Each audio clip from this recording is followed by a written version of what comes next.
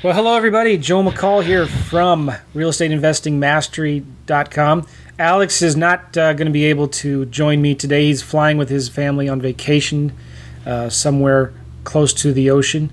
So I hope he's having a good time. Not. I'm jealous. I wish I was. Sean, are you at the beach? You're in San Diego right now, aren't you? No. Actually, I'm in Phoenix right now. We're leaving. I leave on Saturday out. I'm going to be there for a week, and then I come back. My kids got recital for their dance stuff, and then I go out back right before July 4th. I go out for the month of at least about a month and a half. Cool. So you guys are wondering who that guy is there on the phone on the other line. That's Sean Terry. He's my guest today. I'm real excited about Sean. I've known him for a few months now. Coming on 6 to 8 months maybe. And I found his podcast. I fell in love with his enthusiasm and passion for the business.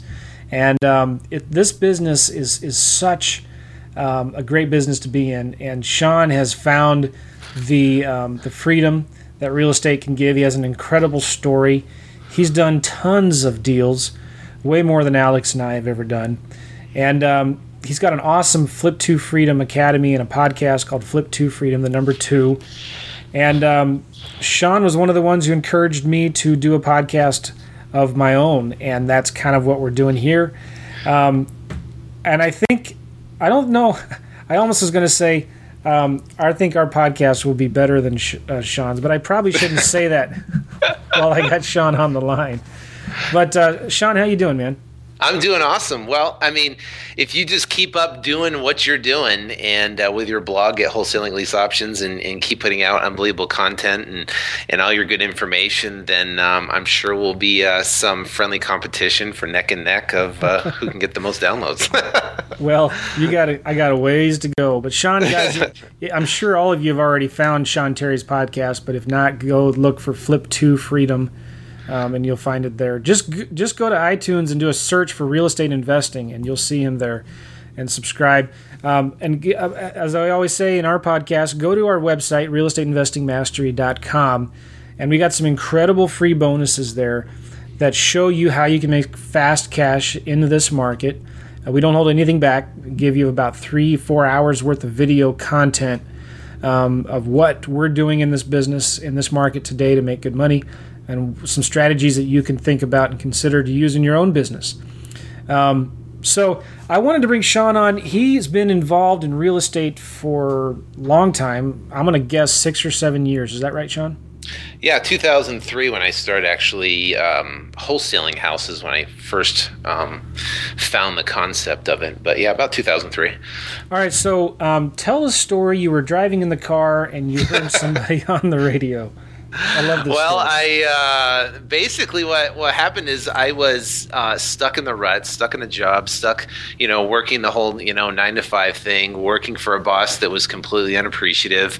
I would wake up super early. I would go to work and I would, work at this mundane job where you just want to beat your head against the wall just because there was no enthusiasm, no excitement, no passion. I was literally just putting in the time to get a paycheck, so I was stuck in this of this place, and you almost get in your life at some point where you're kind of almost lost. You're like, you don't want to be there, but there's more for you, but you just don't know what that more for you is. You just haven't found it, so you're kind of like a ship in the ocean, without a sail, and you just or with a sail, and you're just letting the wind kind of take you, wherever it's going to take you. So I was in that place where I was just completely, frustrated and dissatisfied because one, no matter how hard I worked, I made that same amount of income. Do you know what I mean? And yeah. and I got to the point to where it just got where I wouldn't see my family. I'd go to work early. I'd work all day. I'd get home at night. I'd be completely exhausted. And I wouldn't have any energy to, do anything with the kids or the family, anything. And then for weekends, man, I lived for the weekends, and waking up, and Saturday would be the day where I could go spend time with the family. I could go out and, do things or do whatever. And Sunday would come around, and, and we'd go to church in the morning. And by the time we'd have lunch, and then it would become that dusk time, on those Sunday evenings. And that dusk time would give me that sick feeling in my stomach because I knew I had to go to work, Monday morning, and I'd have to start the whole grind again. And the worst thing off is getting 2 weeks off a year. So you get 2 weeks off, and then you almost feel guilty about it. So you got this 2 weeks off to basically, get away and escape. But the problem is that you're so wound up, from the other 50 weeks, and that you're working that it's very difficult. And by the time you unwind, it's time to get right back in it again, and it's not enough time to rejuvenate. So what happened was I was searching. And well, Sean, where were you working at the time? Well, I was working for it was a pool and landscape company. So I was working for them, and it was kind of like my own deal, but I was doing it to where the guy would literally call me at like 5:30 in the morning, and we'd have to go work jobs, and I was just hustling, and no matter what I did and how I did it, it just couldn't satisfy and please anybody, at all. So I was kind of like stuck in that whole type of rut. But one Saturday I had to actually go on an appointment, on this particular Saturday, and I wasn't too happy about it. And I went out, and I was driving in my car, and what I was saying is that I think the first step of anything is actually being able to realize that you want to search for something. You're searching for something, and I think that's why Google's so successful, is because it gives you a little bar and you can search. But in life, you're searching for something better. And you may have tripped across this podcast, and you might be listening to Joe and what he offers and stuff like that. And but you're searching for possibly an answer, a way out, or a way of what you're doing, and that's what kind of I was doing. And my wife suggested that I should look into real estate, and I started looking at becoming a real estate agent, and should I go that path and get my real estate license, or should I do something different? Well, this particular Saturday, I actually had to go on a sales call for a job that we were going to do some bids on and stuff like that. So I was driving in my car. And I was driving down the freeway, and I was usually flip through the channels. I'm looking for College Game Day or some sort of sports or something I can listen to, that's either talk radio or something that was interesting. Well, I was flipping through the channel. I heard this guy talking about how you could make, money by flipping houses. That you could make a fortune by flipping houses, and I didn't understand what flipping houses was. I didn't understand what quick turning real estate was. Mm-hmm. I didn't understand that whole concept. And he talked about how you could, you could basically, with no cash invested, with no one ever having your credit pulled, no one asking for your social security number, that you could literally flip a house by getting a contract from a seller, and then getting a contract from a buyer, and doing this special transaction, and you could turn around and you can make the spread in between. And he was having examples of people that were making $3,000, $5,000, $10,000, $20,000 per transaction. And I think at that particular point, because I'm from the East Coast, so I was born and raised in Vermont, and you had that whole East Coast mentality that for me, I questioned everything, and I was skeptical about everything, and I was the guy that would be your, I would try to find the negative in it, because I would be the what do they call those guys that are naysayers? Naysayers, or not really naysayers, but I would always try to find the downside of everything. So someone would bring this idea, and I'd be like, well, what about this, and what about that, what about this, and what about that? And I felt good, and I felt smart, because I would always find the negative in something. Yeah. But then a very successful person once told me that, guess what? You have never seen a statue erected after a critic. You know, you see a statue erected after people that are great and successful and go out and become great things, but you never see a statue erected after a critic. So all these things were coming through my head, you know, from, I guess, my upbringing or whatever, of all these negative, skeptical things, and so I flipped the radio station. I was like, there's no way, this guy's full of it. That's impossible.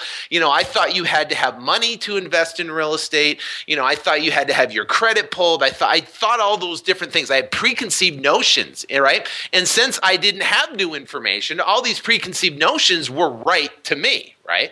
You know, so how do you change your preconceived notions? You start looking at different ideas, and you have to be open. Your mind is like a parachute. It's got to be open. So I was driving down, listening to ESPN or whatever I was listening to, and something in my gut, you know, wanted me to turn the channel back. And I know today it was God's intervention. He was tapping me on the shoulder and he was saying, listen, you know, kid, slap me across the head, you know, here, turn the channel back.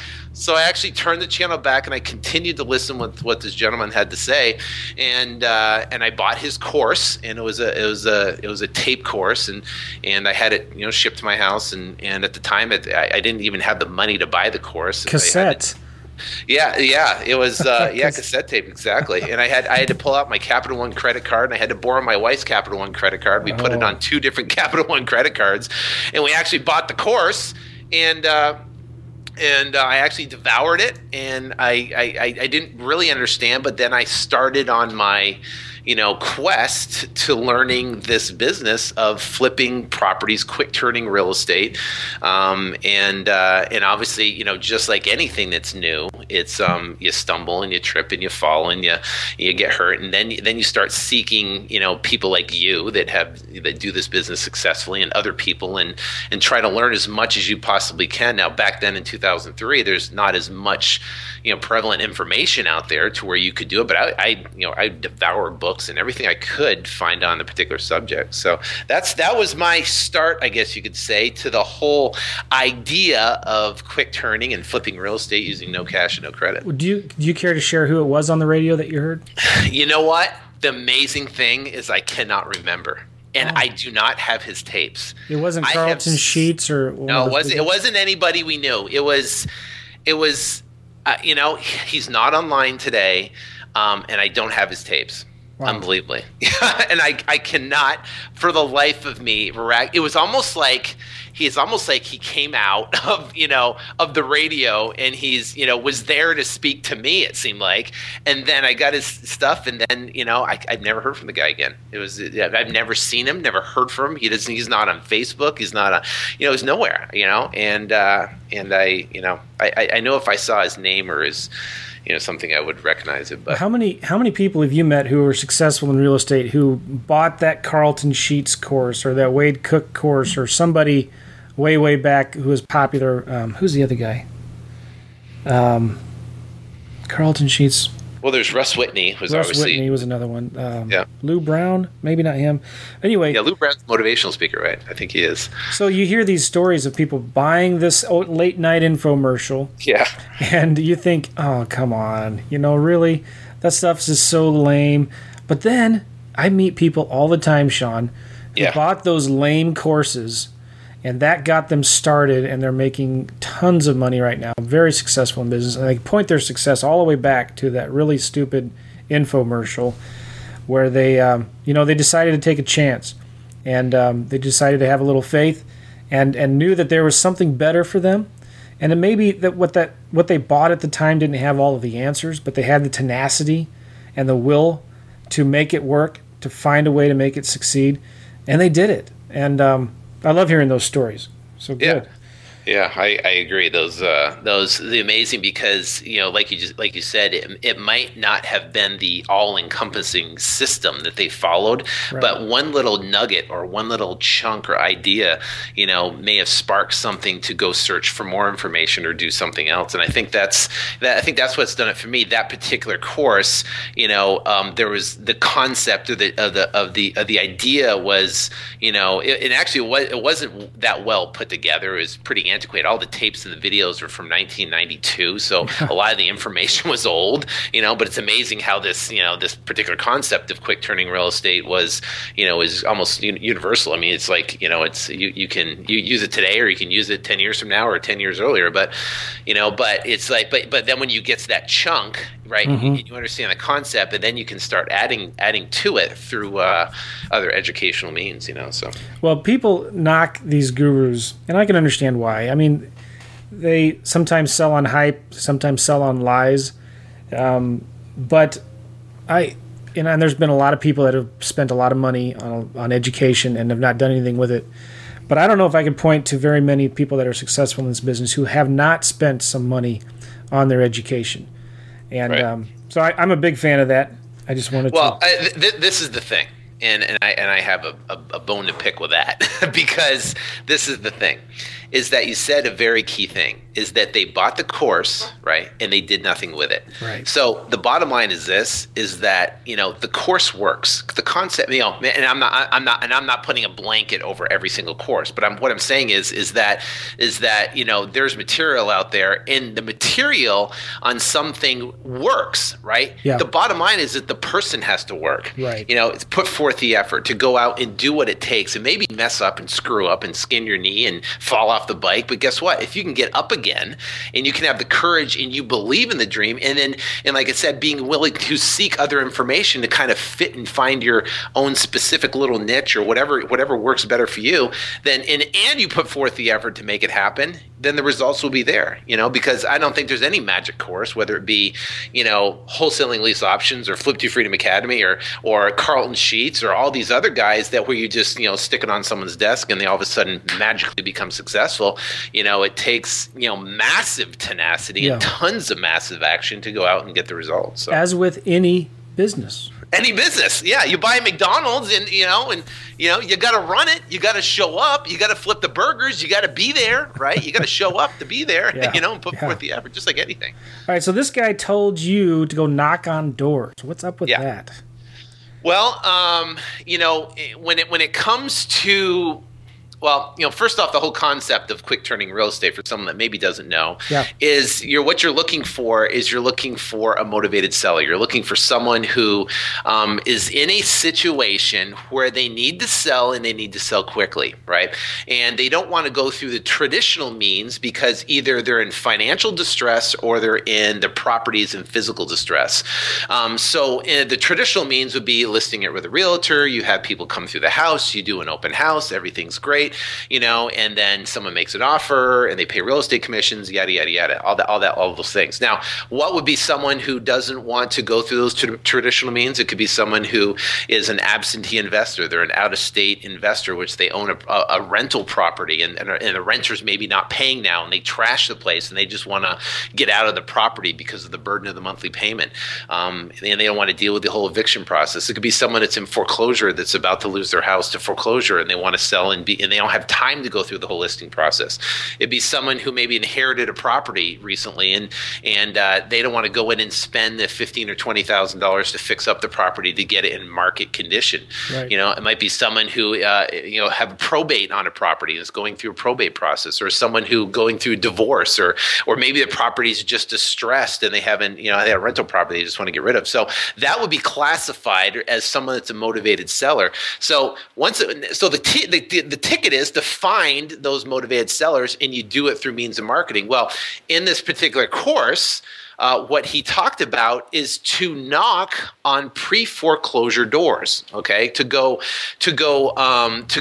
get a list of people that were in pre-foreclosure. And pre-foreclosure is when they're the house is about to go to auction, and then get that list and go knock on a door and talk to the homeowner, hopefully, and ask them if they would like to sell their house before it goes to auction on so and so date, right? So that's what he taught. That's how his marketing was for motivated sellers. So I didn't know any different. I didn't know about the means of marketing. There was no, internet wasn't, what it is today, and I didn't really know what the direct mail was and didn't know how that worked and stuff. So I was like, as a, almost like a gullible kid, I was like, okay, I'll go knock on doors. Yeah. So I got in my Nissan Murano. I had Napoleon Hill, Think and Grow Rich, blaring in the car, and to basically give me that that drive and that motivation, and through his stories, and so I got a list of people in pre-foreclosure, and I mapped everything out on Yahoo. I remember they had the Yahoo Maps, and I went from one house to another house to another house to another house, and I kind of mapped out my whole string of where I was going to go for the day. And I'd go out and knock on 20 to 30 houses a day. And now I did this, at first I didn't do it. I'd go out and knock on doors, when I had time between what I was doing, either at lunch or between going from one job to another job. I go knock on some doors. So I kind of had to do it around what I was doing. So I go knock on doors, and the first house I walked up to was on the first house. And now I'm telling you right now, I wouldn't recommend doing it. It's very intimidating. It's, the first time I actually drove up to the house, I had my list, I had my maps and stuff like that. And, and I'm like, am I crazy? I'm gonna walk up to this guy's house who's in a distressed situation and ask him if he wants to sell, And I was like, what am I, nuts? And it wasn't the best of neighborhoods. I remember I drove by the house 2 and 3 and 4 times. I was kind of casing the joint. I was driving by slowly to see if anyone was there, and I was looking for any excuse to bolt. You know what I mean? Any excuse to be done. And not do it. Oh, it's just it's whatever. I was trying to make up one in my head.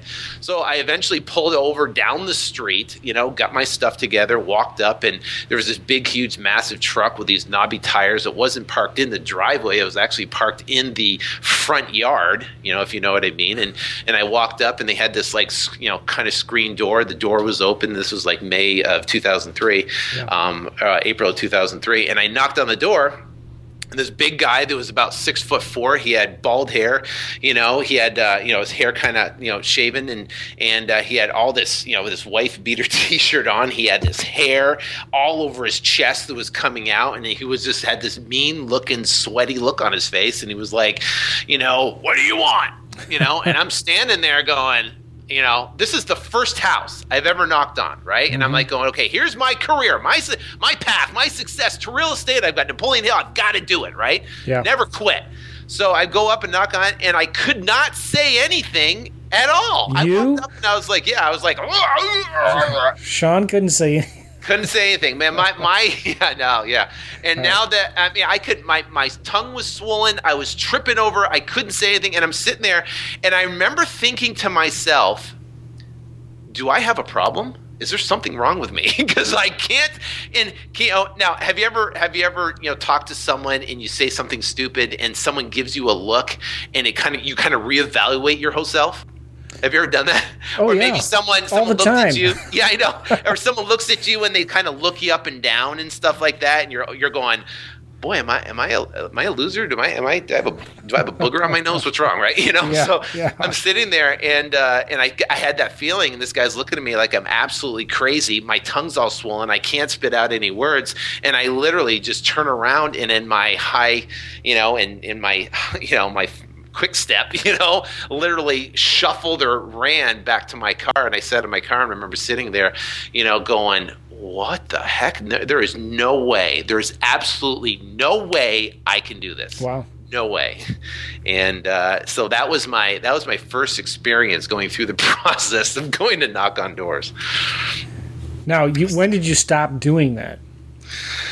Well, I actually eventually got my first deal. I knocked on enough doors, and I finally came down to it where I knocked on my second door, knocked on my third door, and I literally had to psych myself up. It's like, I used to play football in high school, and we used to be in the locker room. We'd just be shuffling around, getting all psyched up to like, Twisted Sister, we're not gonna take it, right? Yeah. And we'd be all just ramped up, and we'd go out there and just no one's, and go play football. Well, I'd do the same thing. I'd be in the car, I'd get myself all ramped up, and I'm going to go knock on this door. I'm going to get this deal. And so I did that, and I actually went through and I actually got my first deal and made $11,008, not knowing, hardly anything. I didn't have contracts. I didn't have a buyer's list. I didn't know what the heck a buyer's list was. I didn't know how to fill it out correctly. I didn't know how to negotiate or what to say, or, I just literally wung it. I mean, the course was that thin, to where I just basically wung it. I made $11,008 on my first flip. Nice. And I think that basically did it for me. That was like, oh my gosh, this is reality. Because what's going to happen for a lot of people listening to this is that you're going to listen to these podcasts, and you're going to be listening to, people and success stories of people, how they can go out and become successful. And then what's going to happen is you're going to be excited about it. And then you're going to turn around and tell your friends and your family and your relatives and your coworkers. And I call it what's called like fire hosing. Have you ever seen like a fire hose that you just open it up full blow it? And what happens, it just blows people away. Yeah. Right. So you go fire hose your family and your friends. And that's what I did. I was like, oh my gosh, I'm going to get rich in real estate. I'm going to flip places. I don't have to get cash or credit. And I get to knock on doors. And I was just dumping, fire hosing them with all this information. And guess what? Everybody says it couldn't be done. My father-in-law said it couldn't be done. My wife's the only one that supported me. And, and everybody else I talked to said, there's no way you can do that. You can't flip it. They've never heard of it before, that you could, flip houses with no cash or no credit. My father-in-law referred me to a realtor. He said it can't be done. He said, no way you can find these deals at that low. He goes, there's too many other people in the market that will get them before you do. Right. Heard that over and over. Yeah, heard that, twice. So, so I had all these people telling me it couldn't work and it couldn't happen. So when I got that first check of $11,008, man, that did it for me. And that's what will do it for you, when you get it, because now it works. Now, and see, my personality is, tell me I can't do it, and I'll do it 10 times over. Yeah. Okay? And, another very successful person once told me, he said, there's no better revenge than massive success, right? So I was bound and determined to make that happen. When I got my first check, it just went from there. So then I just continued, to answer your question, to knock on doors, and then I started placing ads in strategic places and newspapers and stuff like that. And then I found direct marketing, and then it just kind of progressed from there. How did you find the direct marketing piece in your business? How did I find it? Well, I kind of found it because I went into pre-foreclosure, other pre-foreclosure houses, of people that I'd be talking to, and they would have a stack of mail from all my quote unquote competitors, and one person gave them to me, and they gave me a stack of postcards and letters and yellow letters and letters with checks in them and stuff like that. Okay. So that's how I kind of, I was like, oh, direct mail, that's a good idea, And so you, over the next couple of years, you bought a bunch of properties, right?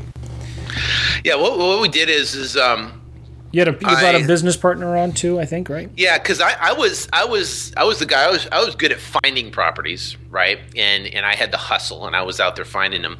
And then there was a gentleman by the name of Mike who was in the process of building a portfolio of properties at the time, and he was buying them and putting financing on them, and then doing a lease option on them, and then holding them out for rentals and stuff. So he was looking to buy properties. I was looking to sell properties. So I think I bought, I tied up and sold him like 4, 5, or 6 properties that over a course of a time. And I was always trying to negotiate the high price. He was always trying to negotiate the lowest price. And so we ended up and said, over the time, so why don't we just do deals together? And what year was this? I think this was 2003. It was like end of 2003, early 2004, like the beginning of 2004. So the market's really starting to heat up in Phoenix. Especially. Yeah, and it's not like completely just. It's not where it's off the hook. I mean, it's just there's buyers that are buying houses. There's still easy to negotiate with motivated sellers and stuff. So, but it's not the point. Like in Phoenix, hit the absolute height of the market was in 2005. The mid 2005 is where we had the lowest inventory levels and the highest pending sales. Okay. So you guys started buying a bunch of homes, and were you holding them together in your company then?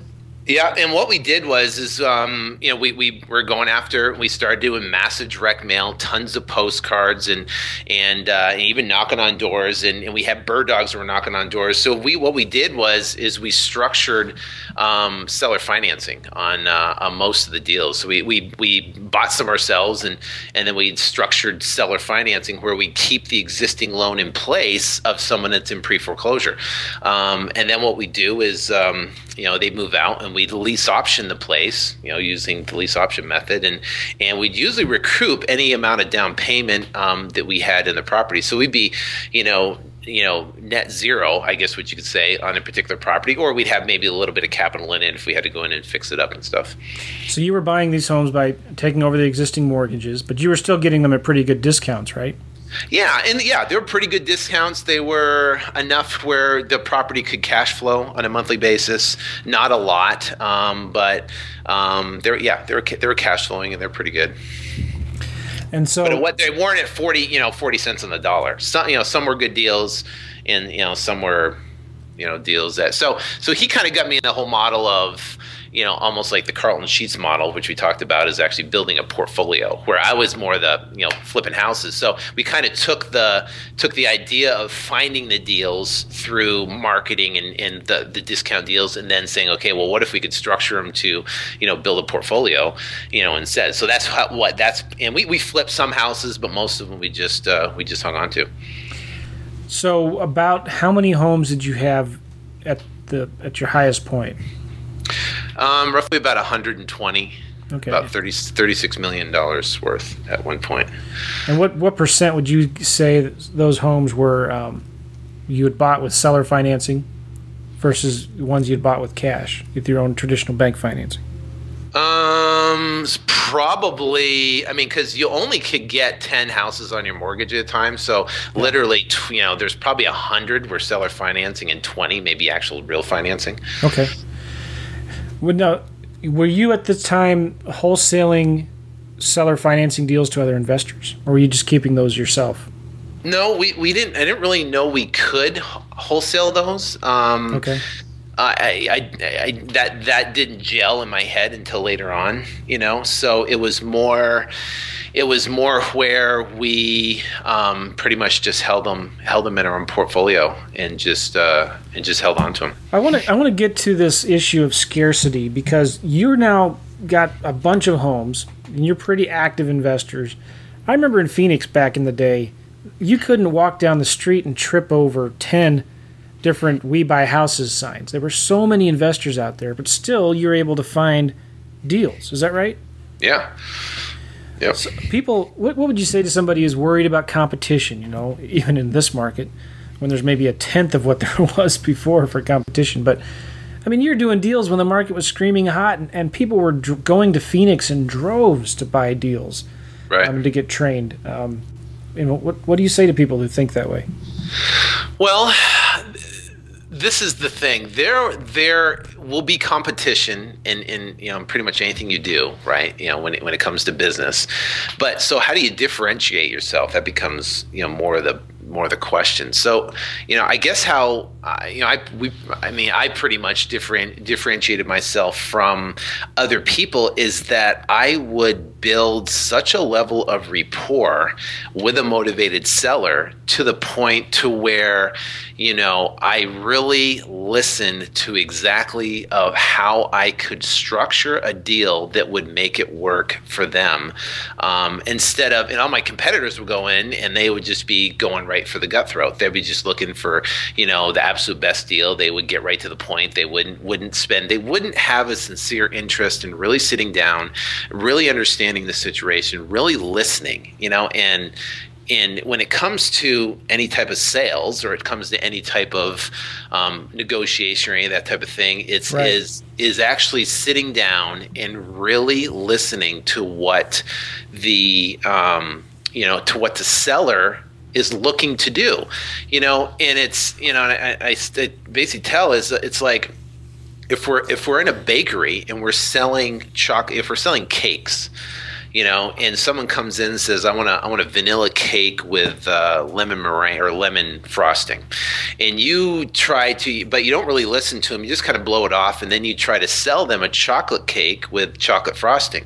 Well, I don't care what you do. I don't care how talented you are, whatever. Your business is going to go out of business because you're not listening to what your customer is wanting, essentially, and delivering exactly what they want. Right. So if you could be the guy that could listen to what the customer wants, but then deliver exactly what they want or more, then obviously you'd be in business. So I basically took that same philosophy and just said, hey, I'm going to sit there and figure out exactly what the seller and try to figure out what their needs are, and what they want to accomplish and what they want to do. And then I try to structure and craft an offer that would meet those needs, but also made sense for the numbers on my side. What a concept. Yeah, what a concept. All right, so then you have a bunch of homes and you're getting a haircut one day. Yeah, and it was basically, it was early 2005, and we were literally hustling. I mean, we went crazy. I mean, just like going bananas, for a while, just acquiring houses and stuff like that.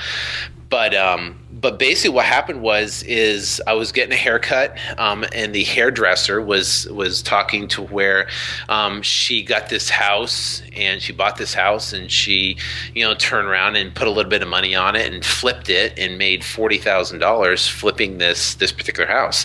And I remember thinking, and the hairdresser, she has no real estate experience, not knowing. She's like, oh my gosh, everybody's making money in real estate. It's the most incredible thing. It's just like, oh, this is great. No, we're making money. And it was just insane.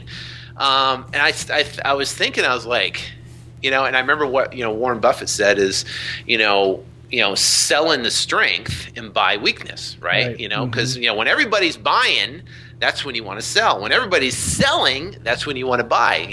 Warren Buffett has made his fortune by buying when blood's in the street. You know what I mean? So, so I was thinking that. So I talked to my partner and basically told him, I said, listen, we got to sell everything.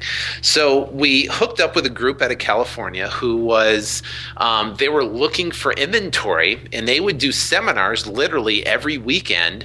And we hooked up with a mortgage broker, hooked up with a title company, and literally fly out on the weekends to California and take an inventory of 20, 30 houses at a time, and it wouldn't be just us. It'd be a group from Florida would come in, a group from Arizona, a group from Colorado, and they'd all come in with these houses, and they would talk. Whoever the speaker was would talk about at that time would talk about real estate and investment and all this type of thing, and then present the properties. Well, a lot of people wanted to be in Arizona because it was close to California, of course, and we would literally get someone pre-qualified there for a mortgage. They'd write a check to the escrow company right there, sign a purchase contract. So we'd have earnest money, have them pre-qualified in a purchase contract already signed, for full value, for full retail market value. But we had a tenant in place, right? And the property with a tenant would, whether it cash flows depending on what interest rate they got and stuff like that. But there would be a tenant in place. Median priced homes, right? Yeah, and these were all in the $80,000 to $150,000, $880,000 range. Even back then. Even back then, yeah. Okay. So they cash flowed. Yeah, they cash flowed to a certain sense. Some did, some didn't. Like I said, depending on what their mortgage amount was, and how much they had. $200,000 houses. So, so we would basically take a stack of houses over, 20, 30, houses at a time, and each of them had flyers that had description of the property. There'd be pictures of the property, and we had literally a description on each one of them, and flyers made on each one of them. And then people would say, okay, they'd be in line. I want this one. I want this one. I'll take this one. And we literally sell all of the houses, that we took on that weekend, bring all the contracts back. And on Monday, we'd literally sign all the contracts on Monday. We'd open up all the escrow on them. We'd process all the paperwork, and they would close in about 30 days. So we were doing that, every weekend, maybe every other weekend, selling houses. And we literally unloaded all of our inventory in a matter of months. And what year was this again? It's 2005. It was like between May and November of 2005. We're doing those seminars, and weekends we're going out California, getting all the contracts, bringing them back, open escrow, closing them, managing the process, and selling them all. It's crazy. I just went to housingtracker.net. They've changed their domain. Now it's Department of Numbers, whatever that means, right? Sounds like a official government agency, but it's Department of Numbers. And you can look up median prices in Phoenix, and they peaked in April 2006. And so this was about, you stopped selling your homes about 4 or 5 months before the market peaked. Yep. And who would have saw, I'm looking at this now, home prices dropped 55% over the next 5 years. Absolutely amazing. Yep.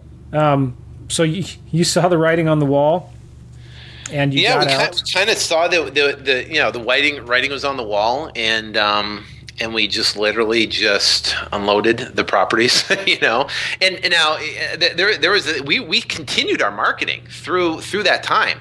Yeah. So we were there was a point where we were literally still marketing for motivated sellers, still, and we get someone under contract, and we, structure seller financing so that we were closing on properties at, say 80% of value, and selling the properties at 100% of value, during the process as well.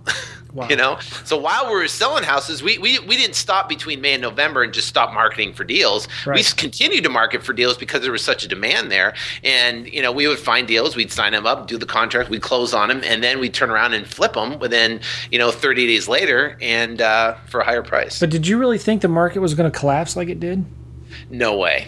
No, absolutely no way did I think it was going to collapse. I mean, it's because, now you look at real estate market cycles, and you see them, and you see, it goes demand, and it goes equilibrium, where it kind of it goes down a little bit and kind of levels off. And then you have oversupply, where there's a massive oversupply in the market, and, demand is diminished. And then you get back to demand again, or there's what they call after oversupply is absorption, where they actually absorb the inventory and then go back to demand. So we're in the point right now where we're sitting, where we just came out of oversupply, and now we're into absorption phase. Now, how long will absorption phase be? Who knows? But I can tell you right now that the market's definitely to a point now where there is a lot of buyers in the market. Home builders haven't been building forever now. You know what I mean? So there is a pent up demand for properties, and just like the pendulum may swing, it goes far to the left, and then it slowly comes back, and then so when it comes to timing, who knows? But all I know is right now is the absolute perfect time to get involved in this business because of where we're at in the marketplace. You can still negotiate and find great deals with motivated sellers, and there are buyers on the other side that will buy the property. A lot of cash buyers are coming back in. You're absolutely right. I'm seeing that here in St. Louis. Yep. Okay, so what did you do between 2006 and 2010? Those 4 years. Well, 4 years. Basically, what we did was it kind of slowed. It's kind of slowed. Obviously, everything just went to a screeching halt. And during this whole time, one of my brilliant moves, and one part about real estate is that it's amazing how the whole thing works, because there's so many different opportunities. So one of the great things was like, oh my gosh, sold all the properties, but then what we did is we reinvested huge gobs of money into raw land. And what we did is we bought parcels of raw land, and we brought them through the entitlement process of where we we have our attorneys and do all the zoning and do all the entitlement on it and on the properties on. Let me see, probably 1, 2, 3, 4, about 5 different projects. they were working on the time. So you spent most of that time. You spent a lot of time dealing with the civil engineers, figuring out the plat. And what we did was we'd take raw dirt that was zoned agricultural, and then what we do is we'd change the zoning on the property by doing a rezone on it to residential or in a higher density residential. And then what we do is plat and engineer the lots and get them ready, sellable to home builders. But the problem is that the home builders stop buying properties, right? Yeah. So what we did is so literally now we're sitting on these land. Now, who knows when it will come back to the point of where we bought it, but who knows. So what the amazing thing is that with this whole thing, it was just a massive learning experience of how real estate market cycles work. If I was going to do it again, I wouldn't do that. I wouldn't have turned around and, bought land. But, your question was, did I ever think that it was going to go that low? No way. We didn't think that the majority of the home builders, especially a lot of the small home builders, would get completely wiped off the face of the planet, and then all the major home builders would stop buying properties for 5 years. You know what I mean? Right. We never had that in our business plan. We basically had a 2-year business plan or a 3-year business plan per property to bring it through the zoning phase and entitlement phase, and then turn around and sell it. So when did you start wholesaling houses again? Well, I think back aggressively wholesaling houses was in I think it was like in 2008. Okay. 2008, we started wholesaling houses, and basically what there's a couple different things that we did. And that's where I found the whole online presence. At that time, we didn't have a website, we didn't have any type of online presence whatsoever.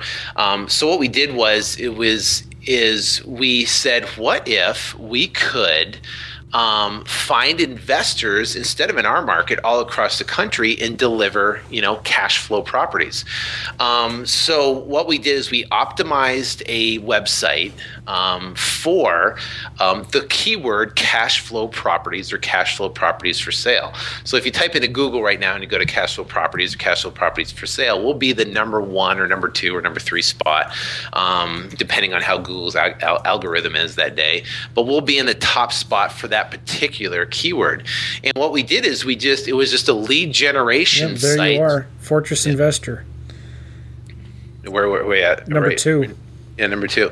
So number 2. So for Arizona cash flow properties for sale or cash flow properties for sale, or what we did is we used it as a lead gen site where, we get leads that came in, and I still get leads today off this site of people all across the entire country that are looking for cash flow properties for sale. And what we do is we'd work with them to get financed for a property, and they could either buy 3 properties or 5 properties or 10 properties, depending on what their credit scores and cash stuff was. And we would buy properties at the courthouse steps at the auctions, and we were literally one of the only guys down there that were actually buying properties at the courthouse. And we buy them and close cash in 24 hours, and we would go in, we'd fix them up, and we fix them up to rent ready, and then we get the property leased out with a tenant, and then we package that up and sell it to investors across the country that would come in with their 25% down, and they would put their money down, and then they would buy the property, and they buy 2 and 3 and 4. So literally, we would fill orders for people. A guy would say, "Hey, listen, I want to buy 6 cash flow properties in Phoenix. I want to be in this range. I'm looking for this much cash flow." So what we do is we go buy the properties, we'd renovate them, we'd turn around, we'd put a tenant in them and package them up. We'd already have the property pre-sold, right? We just send pictures over, put up all the information, and sell the properties to the investors across the country. So we did a ton of those deals. How much? What was your average profit on those deals? About 20,000 or so. Okay. I mean, looking back, would you still do that kind of a strategy? Was it worth the effort you were putting into that? Because that's a lot of work. Yeah, it is. Yeah, it was a lot. I mean, it was a complete. I mean, my day was just. I mean, I'd be waking up at night. We'd be checking all the bids on the properties of what was going to go to auction the next day, and we'd be picking up 2 and 3 properties a week down at the courthouse. So we'd have to search for a lot of properties. So at 9 o'clock at night, I'd be searching for properties. 6, 7 o'clock at night, and I'd be looking through whatever is coming out the next day. And then what I do is turn around and figure out of the 1,000+ properties that were going to go to auction, sort through and figure out which ones were good deals. And then I would pick the best 10. We get title searches on them. We comp them out. And then we drive them the next morning before the opening bids at 10 o'clock. And then we go drive them. And I had a guy down there that I'd text my bids in. I'd text the bids in to my guy, and we either get them or we wouldn't. And if we got them, then we go to the house, have to secure them. We get our contractors over there and go through, figure out exactly what needed. We just pretty much had a system down of just creating these cash flow properties. So yeah, it was lucrative, but it was laboring, very laboring to be able to do that. Now in 2008 here in Phoenix, you could hear a pin drop. I mean, in real estate, there was nothing going on. Nothing. All the home builders are dried up. No one's building. The commercial is no one's doing a commercial. No one's wholesaling houses because all the cash buyers are out of the market because they can't really fix and flip in that particular market because there was literally no demand. So we basically had to create almost a market for ourselves, and I remember we were down at the courthouse steps and we're going, what are we going to do to, generate more revenue? Generate a cash revenue system. So, and that's where we, came up with our business model, optimized the site, and we started doing some heavy bidding on Google for specific keywords, and started getting a lot of leads that came in of people interested in our program looking for properties. Now we don't do that business model today. The business model is there to, if we ever wanted to ramp it up again, but primarily the business of wholesaling now. And I think the biggest reason is because appraisals became unpredictable, right. Meaning that you would never know. They came out with a policy that's called HVCC, and HVCC means that that a lender now has to put out an appraisal to bid, and whoever bids the fastest and the lowest gets the appraisal. So what happens is you have a lot of people out there that have built these established relationships with all these different lenders that now all of a sudden, boom, their business is gone. I've seen appraisal guys get completely wiped out because they spent years building their business, wow. Building a relationship with all these different mortgage companies to be someone that they refer to, and then all of a sudden, boom, they can't do it anymore. It has to go through this third party, appraisal management company that will, bid a lower price and bid the fastest. And what we found is that we could get 2 appraisals on a property, and they would come in so far different. I had one property that we bought and did renovation on, and then we got an appraisal for $100,000, then we got another appraisal for $175,000. So who's right? Now what the bank does is they pick the lowest of the 2, of course. They don't split it down the middle. They go, oh, the one with the lowest should be right. Now, the guy, he didn't give us any credit for renovation, didn't give us any credit that the property was completely leased up. We spent $30,000 or whatever renovating the property, and he comped it right next door to a property that was on the market for $100,000 that was completely, thrashed. I mean, right. It needed $50,000. It needed ACs, a new roof. It needed everything. So, and he gave us literally the exact same value of the property right next door. Well, that becomes undisputable. You can't go back. You can challenge it, but you're talking about months and months of work.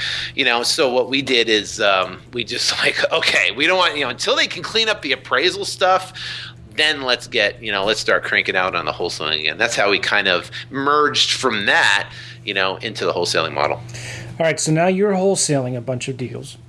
Yeah. And would you say, your return on your time is greater doing the kind of the whole full service stuff that you were doing, or just wholesaling properties? My return on the time you're talking about, your return on your investment of, your time, your sanity, your money, whatever. Oh yeah.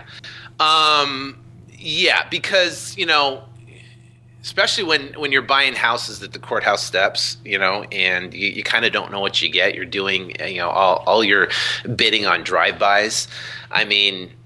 there's a lot of work when it comes to managing a renovation process, to get it ready to sell. I remember one house we bought at the courthouse steps. I walked into, I knocked on the door, no one answered. Came back the next day, knocked on the door, no one answered, and then kind of drove around, came back, knocked on the door again. Finally, this lady answered, and the house was just. Finally, she let me in. She had her 2 kids there, right? And it was a wife that was abandoned by this deadbeat dad. And I walked in, and there was literally a pile of dog poop in the middle of the entryway that was literally up to my mid of my calf, right? And they basically, the dog would just poop in the house, and they just put it right in the middle of the entryway. And it was just the most disgusting thing. The house was just absolutely the worst thing that you've ever seen in your life. And it was just absolutely terrible. So what I did the pool's all filled in back. There was no water in the house for 6 years. They were actually going to the bathroom in buckets and then throwing it outside, and pooping in bags and throwing it outside. It's like nothing you ever heard before, right? Just out of the middle of, whatever. So, what happened was she actually showed me the divorce decree, and the divorce decree stated that the ex-husband had to take care of the property, keep all the payments up, and maintain the property, right? Yeah. And he obviously didn't. So what I did is I found this guy. I hunted him down and found this guy, went to his door, knocked on his door, and said, you got to come out here and talk to me. And I basically told him, listen, if you don't make this right, then I'm going to turn her over to my attorney, and I'm going to fund it, and I'm going to bury you for everything you've got. Wow. And the guy's eyes were turned, huge. So what I had him do is actually, I had the guy, because he got some sort of trust fund or something, actually buy the lady a small little condo, and so she didn't have to worry about rent. It was like a condo community. She didn't have to worry about cleaning up stuff, and then had him buy the condo for her, and now she lives there with her kids. So. Yeah, that was that. So that's how that's why you talk about the time and energy it went into to rehab that property. We took 4 40-yard roll-offs of just junk out of this house. So the time it took to go and do that whole thing to make a $20,000 profit was ridiculous. Where now on a wholesaling business, I can go tie up a property and turn around and sell it without having to sometimes not even look at the property at some points, but be able to do that to where I can turn around and sell it and make at or close the same amount of money by flipping the house to a cash buyer that will come in and renovate the property. He'll deal with all the renovation and aspects of it to where I don't have to deal with that. So now, granted, the market is different now than it was a couple years ago, so it's probably easier to wholesale homes today. But you still probably could have wholesaled some homes back then. But back then, you kind of had to do what you had to do to get these properties sold, and probably at the time the best way to do that was to turn them into cash machines. Yeah, and I think it was also, too, the particular buyers that we were marketing for, and the pitch that we had was, buy cash flow renovated properties with tenants in place for, at X amount of dollars for, 25% down, get pre-qualified, use bank financing. So, they would have to be a strong buyer. They had to have liquidity. They had to have the $700 credit scores, and so that was kind of the buyer we were catering to. So then what we did just shifted our marketing, for those, because those buyers almost came in on autopilot, and then shifted our marketing to marketing for buyers, cash buyers looking for wholesale properties. All right, so now you wholesale a bunch of deals, and one of the reasons why you started Flip to Freedom Academy was because you were looking for bird dogs, right? You had more seller leads than you could handle. You're looking for a way to get some to get someone to help you with all of these deals that you're working on. Is that right? Well, yeah, actually what it was, and my business partner and I, we kind of went our separate ways. And what we did was, is that I had a choice, where in the last April, I had a choice to either ramp up the business to where, I expanded the office, I hired some more people, hired a bunch of sales guys, and then just literally just ramped up the marketing and just became a wholesale production machine, like, a couple of friends of mine that are doing similar business models. I mean, I have a gentleman I know who buys properties at the auction. He turns around and he puts them on his site and sells them within 24 hours, and they do, anywhere from 5 to 7 properties a week, just that way. He buys them at the auction, puts them on his site, buys them at the auction, puts them on his site. And he has a whole office and a team of people looking for properties and people putting them up on the site and stuff like that, and he does very well. So that's one business model. That was one business model that we could have easily grasped and pretty much ran the entire market when it came to seller-motivated wholesale properties, or dealing with motivated sellers. But what happened was I read the book 4-Hour Workweek by Timothy Ferriss. And Timothy Ferriss talks about creating a muse or a business to where it would allow you to structure a lifestyle to where you only have to work 4 hours a week. Now, for me, my personality, I couldn't work 4 hours a week because I love what I do. So, but the concept is to have a business or a muse that you could pretty much work anywhere in the world at any time you want with who you want, and it pretty much generates income regardless if you're part of the business or not. So I read that, and then I read this other book that was called The Go-Giver, and which is a phenomenal book. It's about a story of a kid who he learns I think it's the 7 or the 6 stratospheric laws of success, and he goes through this process of learning these stratospheric laws of success, and it's a really, really, really good book. And I actually bought the audio version when I was headed out to California for one trip I was doing. I happened to listen to it, and I just fell in love with the book. It has just been great. So one of the stratospheric laws of success is the law of income, to where it comes out to where the more people you can touch, right? The more people you can inspire and touch and stuff like that, the more income you can generate. Well, when you're in the wholesaling business and you're flipping houses and stuff, there's only so many people you can touch. You can touch the buyers, meaning you can interact with buyers, you can interact with sellers and stuff like that. But it's only limited to your specific geographic region, and you only can build it so far, right? Right. So that's when and I was an avid listener of podcasts at that time, and I was listening to some internet business podcasts from Internet Business Mastery, which those guys are great over there, Sterling and Jay. So I was listening to that. I was listening to real estate investing podcast, and I really didn't find anything that was really around the niche of wholesaling within there, and anybody that was really giving out tons of detailed information. So I was thinking, well, what if I started a podcast that I could mainly have to basically direct local people to, and I could direct them to, they can listen to the podcast, and then I could work with them because I'm building a buyer's list, and I got my buyer's list is growing like crazy. They have buyers, but I could work with them to where I could work and teach and train them to go out and find deals that we could bring to these buyers, and we could split transactions on.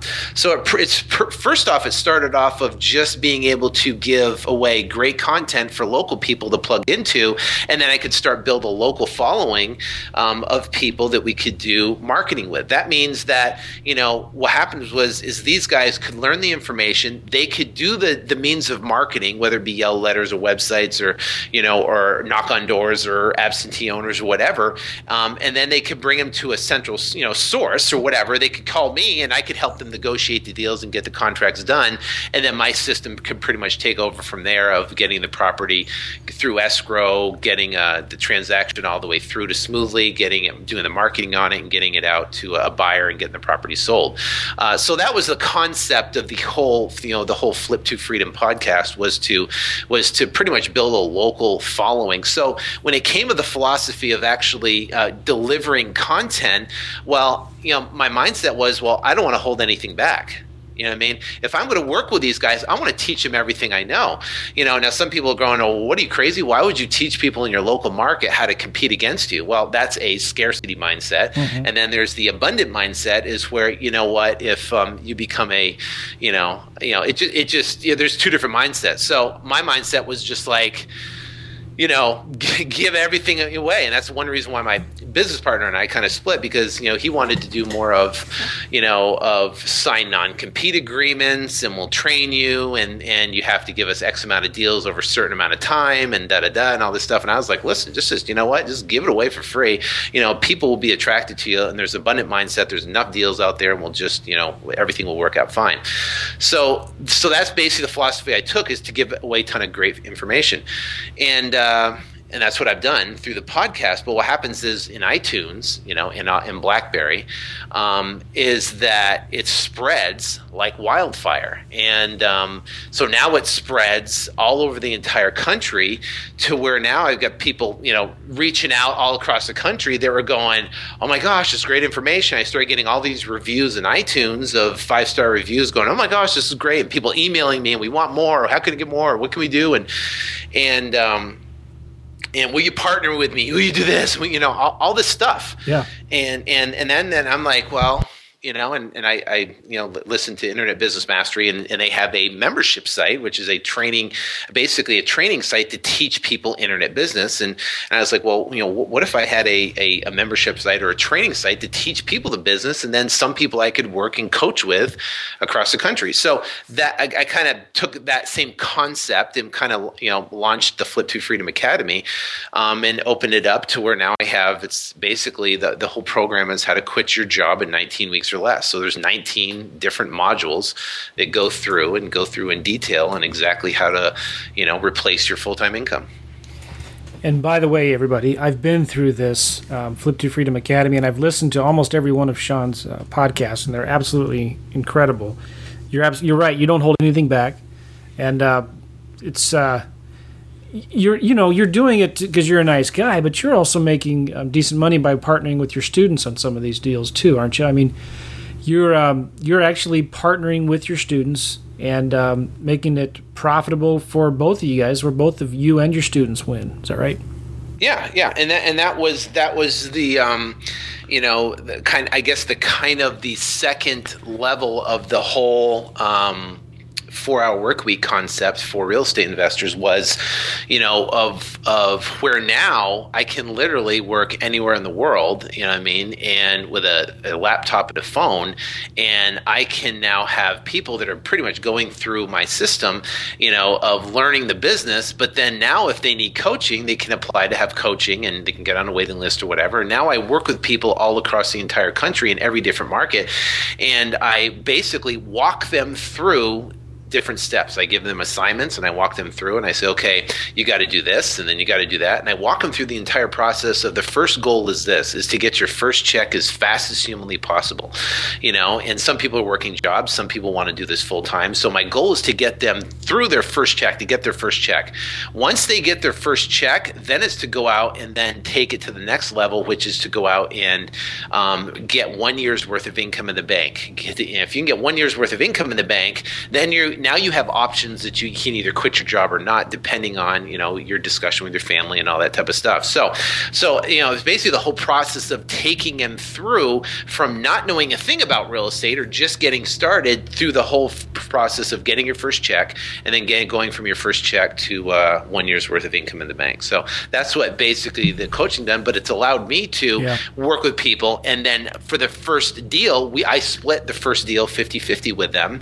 And so now I've got deals that are closing all across the entire country and my local market here, which has been just unbelievable. I'm looking at this book right now, The Go-Giver. I'm going to buy it. It looks really good. But that's what your philosophy has been. That's really good. We're running short on time. I want to ask you two more questions.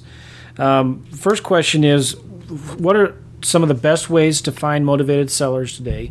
And the second question is, if you were to move to a new city, completely new, and you had no idea about, you had no family ties there, you didn't know anything about the market, what strategy would you use to start making money in that market. So Immediately? Yeah. All right. If I was going to move to your market, the first thing I'd do, number one, is I would have to find out exactly what the buyers are buying and where they're buying it. Okay. So I would find a good realtor there, and I'd find a good realtor at the local real estate investment clubs, or I'd start networking and talking to people. As soon as I find a good realtor, I'd have them pull all the cash transactions for that particular county for over the last 90 to 120 days. And what that would do is that would allow me, and I would try to get it in either a map view so I could see clusters of high cash transaction areas, or what I do is I get it in a CVS format, like an Excel format, that I could sort based upon price, number one, and then zip code, number two. So what I would do is then that would give me a good gauge of where the transactions are happening and the price range they're happening in. Then I'd find a good title person, someone that could close the transactions. I would make sure that they could do double escrows. I could make sure, or other word is called a simultaneous close, or a back-to-back close, what it's called. I'd make sure that they could do wrap agreements, or they could wrap loans.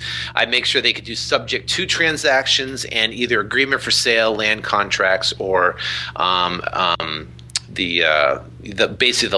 whole, where the title doesn't transfer. It's called land contract, agreement for sale, or contract for deed is what they call it, and depending on the state. So I would make sure I'd find a good title person, and what happens is you'd have to interview maybe 3 or 4 or 5 or 10. They'd have to have 10 years of experience, and they'd have to know what those transactions are. If they don't know what those transactions are, then that's not the person you'd work with. So that'd be the step one. That's what I do in the first 48 hours, is I'd be gathering that information. And then what I do is devise a marketing plan for a couple different things. We're marketing for buyers and we're marketing for sellers. So then first thing I do is I would set up a Google AdWords campaign, a Yahoo and MSN Ad Center campaign, and those are what's called pay-per-click marketing. That's when you can pay per click. That's when someone searches on either Yahoo, Bing, or Google for a specific search term, my website would show up. And I would put pretty much a whole campaign set up to find buyers with around the keywords wholesale properties, or fixer properties, or cheap properties, or ugly property, whatever. I'd have a whole campaign set up for buyers, and then I'd create another whole campaign set up for sellers, where people are searching we buy houses, or sell house fast, or we buy ugly houses. So I'd have a whole campaigns in those 3 networks set up from that, and have that within the next 72 hours. So those would be squeeze pages that would show up in the sponsored results of Google, Yahoo, and Bing, right? Correct. Can I ask you real quick? Sure. What would your monthly budget be for a good campaign in a new market? Well, what Google does, it limits the amount of impressions that you get based upon your specific budget. Right. Okay.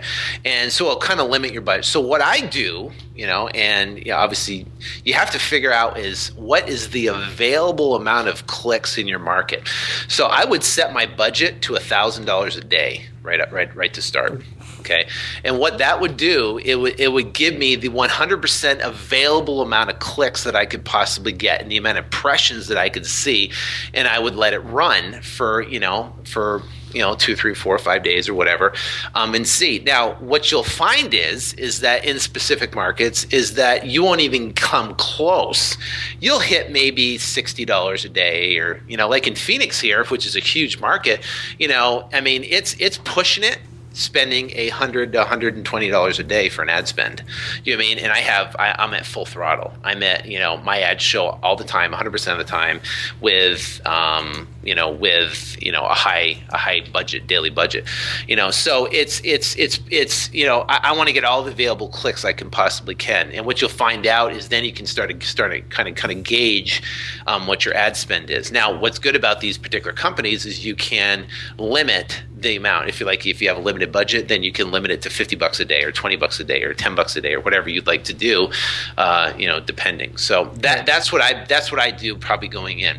So now I'd have my buyer buyer campaign, seller campaign, I would talk to Lance over at US Leads List. I get what's called an inheritance list for that particular market, and I'd mail a yellow letter, which is basically a handwritten letter that says, I'd like to buy your house at so-and-so address. It's customized. It's handwritten with a live stamp. And I would send that out to the inheritance list of someone who inherited properties. And then I would do that, and then I also follow up with that with a postcard, and then I do a postcard mailing to absentee investors in the particular area, and I probably pull out a couple thousand absentee investors out of a database called ListSource, and I'd search for my criteria based on the information I got from the cash transactions.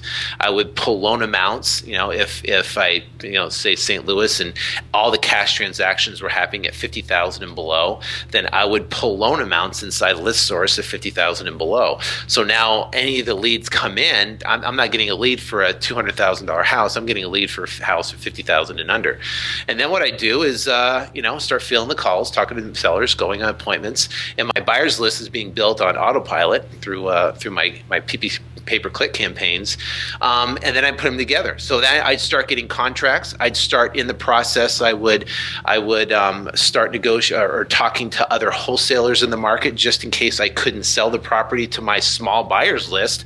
I would network with other wholesalers and then be able to sell my property through their buyers list that they already have. And that's how I would move properties. I'd find 2 or 3 or 4 of the biggest wholesalers in town, and I would try to sell it myself first through bandit signs and in my own email list and in the contacts that I made. And if that didn't work within 7 to 10 days, then I would turn around and partner with another wholesaler that has a list and market it through them. That's excellent. What do you feel is your best source for seller leads right now? Maybe your top 2. Top 2 is direct mail, like a yellow letter campaign, and then internet marketing, hands down. Excellent. And the reason why I love internet marketing, I know you're going to say this too, is because anytime somebody Googles or types in "sell my house fast" or something like that, or "we buy houses," they are motivated, they are ready to go. And those are the most important leads to call back immediately, right? Yeah. Yep, absolutely. I mean, a hot lead comes in, and you want to be able to be on it and be on it as fast as you possibly can, or have your assistant, whoever is manning the phones, be on it as fast as they can, to be able to call these people back and get deals done. And what happens is once you put the marketing out there and you put deals out there. I mean, we closed a deal about 3 weeks ago that actually the first lead came in off of Google AdWords, and I flipped the transaction and made like $18,000. And then that lead actually referred me to someone else to a house that I contracted for $220, flipped it for $265, and after closing costs and fees, made about $43,000 on. So that initial lead came from a Google AdWords campaign. Someone typed in and I got a lead off it, and got the deal on, and then that person referred me to someone else. So just off those 2 transactions, you're talking almost $70,000 of just revenue off 2 particular deals, off of maybe a couple $100 ad spend on Google. It's excellent. That's so good. I mean, I wish I could dive more into this, but I probably have to divide this podcast into 2 episodes. You're a great interview. You ask great questions. I love marketing. I love talking about marketing because that's the lifeblood of your business. And if you're not doing enough of it, you're not going to make any money. And there's many different ways to do marketing. The key is to do something. You may not have a ton of cash, but that's okay. You can go do bandit signs. You can cold call ads in Craigslist. Just call people up who have houses listed for rent in Craigslist and say, hey, would you like to sell your house? There's lots of ways. My favorite is obviously yellow letters and postcards. That's what I've done for the longest time. I also subscribe to one of those services that give you leads on the internet. And it's actually called House Buyer Network. How does that work? I get about 30 to 50 leads a month from them. Okay. And it costs me about $620 a month. Okay.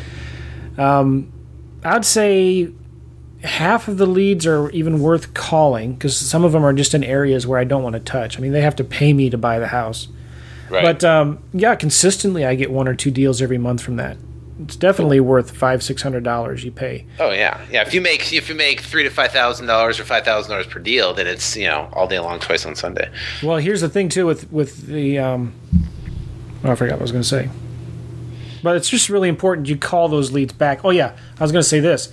A lot of times those people, when they're putting their information into Google, they're going to 2 or 3 other sites, and you've got to be the first one to call them back.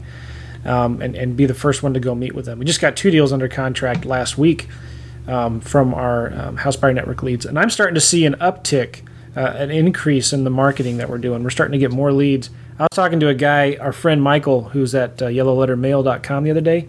Yep. He told me he had a student who had a 25% response rate with his yellow letters. Wow. 25, which is unheard of. You're doing good if you get 10% with yellow letters. And this guy got 25% response rate with his yellow letters. This is probably one of my guys. Yeah, we both refer a lot of guys to them. Yeah, I sent him a ton of business. So, and I think I recommended him to you, didn't I? Yeah. You actually referred me to him, and then I've just pretty much opened up the floodgates with the guy and tried to send everybody I have. Well, the website is yellowlettermail.com. Right. His name is Michael. Tell him that Joe referred you, not Sean. Yeah, no, you can say Joe. Yeah, say Joe. No problem. Well, man, Sean, thank you so much. You've given up a lot of your time. I know you're super busy. I want to wish you the best of success with your podcast. If people want to find out more about you, they're going to go to flip2freedom.com. Is that the best one? I wrote a 129-page comprehensive detailed blueprint that you can get for free. And it pretty much what it does, it's basically the ultimate real estate investing guide. And it's a guide on how to quit your job in 19 weeks or less, how to get out of the rat race, how to fire your boss, how to be done with corporate America. So what it does is it's 129 pages, and I pretty much detail out exactly week by week by week what you need to do to go out and quit your job. And you can get that for free at flip2freedom.com, flip2freedom.com. There's actually a video of me on the front page you'll see, and kind of telling the story of how I got started, and you'll see a place you can just put your email in, just do that, and I'll send you a special link where you can download that book for free. I'm telling you guys, that ebook is probably the best ebook I've ever read in real estate. And it's free. It costs $0.00. Let me say something else too. I've bought a lot of courses on wholesaling, and I think Sean's probably is in the top 1 or 2, maybe the top 1. I don't want to blow his head up too much, but the best courses I've ever seen on wholesaling. He goes into so much detail and just shows you how to do this stuff. I mean, he talked a lot about Google AdWords, and it sounds intimidating at first, but when you see how he does it, it's so simple and easy. That's the great thing about what he does, and he's a great teacher, a great coach. And Sean, thanks a lot. I really, really appreciate it. Thank you, Joe, for having me on. I greatly appreciate it. And I'm excited to see your podcast rise to the top of real estate investing. To number 2 or number 1? Either or. Both would be good. Then we could just trade off and tell stories on the podcast every other week. Sounds good, man. All right. Thanks a lot. All right, man. Take care.